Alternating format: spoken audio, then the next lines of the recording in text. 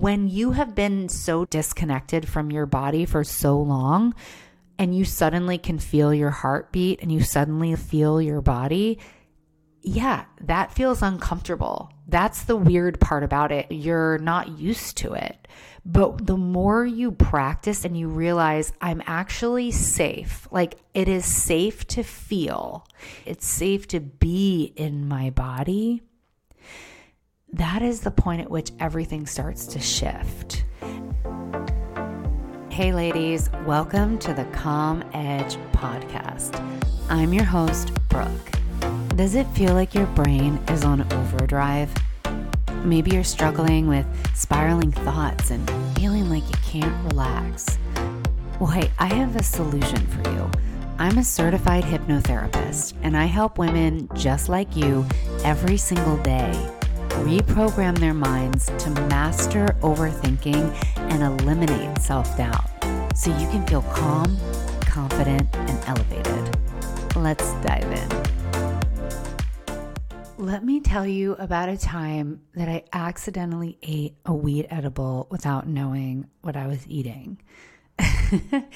And there's a point to this story, and it is related to meditation, hypnotherapy, and to being connected to your body. So there's actually a bigger point here that I'm going to make, but I thought I would start with this story because it's kind of an epic story about being new to LA. I feel like if you haven't accidentally eaten a weed edible when you're a newbie in LA, then you haven't even moved here. This happened 12 years ago when I first moved to California, and I really knew nothing about weed. I was kind of clueless. I was from Maryland. It wasn't legal in Maryland. I think it was medicinally legal when I first moved to California. I can't even remember, but it was so widely used in California and kind of accepted as legal even before it was really legal. So I hadn't really been that exposed to cannabis at all at this point. And first, I'm going to tell the story from my point of view. As far as I knew, I just one night started randomly having this like really weird experience. I was getting ready for bed and I was starting to feel super weird in my body. I was actually on the phone with a guy I was dating at the time, and I was like, something weird is happening. I don't know what's going on, but something weird is happening. My body feels weird. I can feel my heart beating out of my chest. And I got up and I remember sticking my head out the window and trying to breathe in fresh air because I felt like, I was like, can I breathe? I don't know if I can breathe. Like everything feels weird. And then I went into the kitchen and I just sat down on the kitchen floor and I'm like, what's going on? I thought I was having a panic attack. I even contemplated calling 911, but then I never did. And I'm so glad I didn't because eventually it passed and I was totally fine. But what's funny is that 2 months would go by before I actually figured out what happened. I had a roommate I was living with at the time. Her name was Diana, and shout out to Diana because I think she listens to my podcast now. And I didn't know this, but she had chocolate covered pretzels in Tupperware in the freezer. Now, by the way, this serves me right because I was clearly eating one of her treats out of the freezer without asking. That's like the funniest part is that I was obviously sneaking a chocolate covered pretzel out of her stash in the freezer. But I remember being kind of confused because there were like 3 pretzels in this big thing of Tupperware. And I'm like, I don't get it. Why are there just 3 pretzels left? Why wouldn't you just eat them, right? And so I pulled one out and I bit into it. And I remember being like, ugh, this is awful. This tastes horrible. What I realize now is that it tasted like cannabis, but I didn't know what that tasted like at the time. So I was just like, man, this is bad. So I only ate half of it, thank God. But it would be 2 months before it came up in conversation. I can't remember if she noticed one of them was missing or if she just mentioned the weed edibles that she had in the freezer that apparently her aunt had made for her. And I was like, hold on, back it up. There's chocolate covered pretzels in our freezer that are made with weed. And she was like, oh yeah, like my aunt makes them. And I was like, that would explain the weird panic attack that I had 2 months ago. So it serves me right. I got what I deserved. Because of that experience, I developed an anxiety around weed. I kind of dabbled in it here and there for a little while after that, but anytime I tried it, it just gave me anxiety because I associated it with a time when I was anxious. So like the feeling of being in my body and feeling my heart rate and feeling myself breathing and just being really present in my body actually gave me a sense of anxiety. And it wasn't until later on down the road that I would actually reframe that and completely shift it. And I would eventually dabble into weed. I'll talk more about that later, but I don't do it anymore because now I have hypnosis. If I want to feel like I'm floating and like I'm really present in my body and I want to feel high on life, I use hypnosis and I use breath work because it basically is just as powerful as any drug out there, which is why this work is so cool. And then we fast forward to around 2016 when, I was working as an events director. I was just a frazzled person. I was a toxic people pleaser. I would say yes to everything. I wanted to do my best at work. I wanted to prove myself, but kind of to a point where I would spend a lot of time on things that might not have actually been valuable areas to focus my energy because I just was depleting myself. Looking back, I spent so much energy doing every little thing that every single person used to ask of me. I used to work at a nonprofit, so we had a lot of volunteers.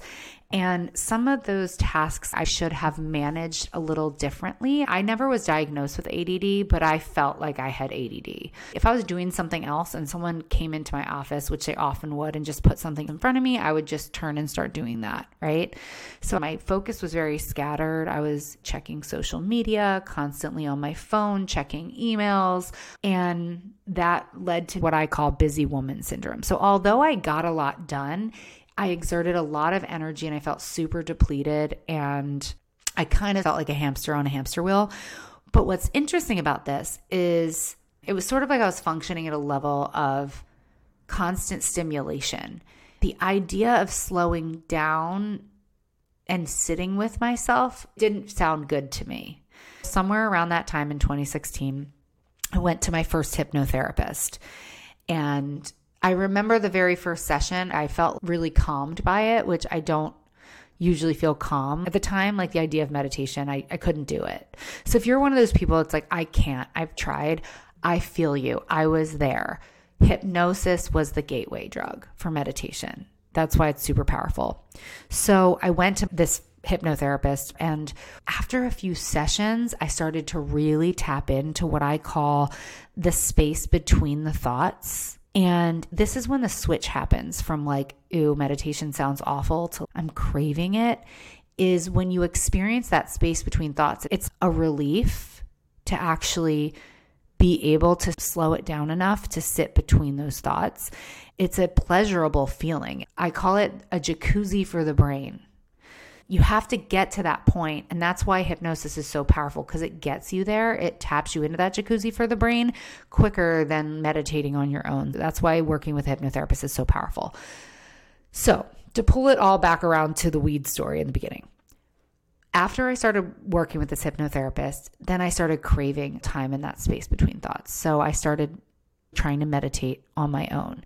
And I just used the Headspace app. I liked Headspace because they had this little intro practice for newbies it was 10 minutes, just 10 minutes a day. That's it. I liked the little 10-minute goal. And so on this particular day, I was sitting on the floor of my bedroom and I was listening to a Headspace meditation. And for the first time on my own, I think I tapped into that really calm space in my body, and it was so new to me. It felt like that time when I had done the edible. Suddenly I was so in my body that I could feel my heart beating. It felt like my body was tingling. I was present in the present moment, and it reminded me of the feeling I got when I had eaten that THC edible. So it was an anxious feeling. So I literally had to open my eyes in the middle of the meditation and be like, you're sitting on your floor in your bedroom. Nothing has changed. It was interesting to me that meditation was so powerful that it actually created physiological change in my body, so much that it gave me a feeling of anxiousness because I was in that weird floaty space.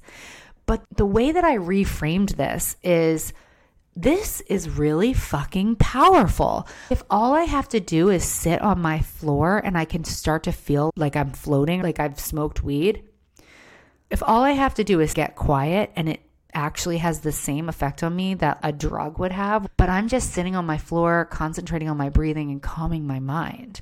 That is so powerful. I realized in that moment that meditation, hypnosis, these things that caused me to slow down so much were just as powerful as actually taking a drug. And that was kind of the aha moment I had. And I also realized looking back, even the feeling I got from the weed, it didn't need to be an anxious feeling. I just applied meaning to it that was anxiety because I didn't know what the feeling was. And this is what's interesting about emotions and anxiety. I talk about this a lot with my clients. Anxiety is just a physiological response in the body, and then we're just applying meaning to it. So all it is you're actually becoming aware of your body. Like I can feel my heart rate. I can feel my heart beating. Maybe it's increasing. I can feel myself breathing. When you have been so disconnected from your body for so long, and you suddenly can feel your heartbeat and you suddenly feel your body, yeah, that feels uncomfortable. That's the weird part about it. You're not used to it. But the more you practice it and you realize I'm actually safe, like it is safe to feel. It's safe to feel my heartbeat. It's safe to feel in my body. It's safe to be in my body. That is the point at which everything starts to shift. That is when you start to crave a feeling of calm, when you realize that it's actually safe to be there, that there's nothing unsafe about it.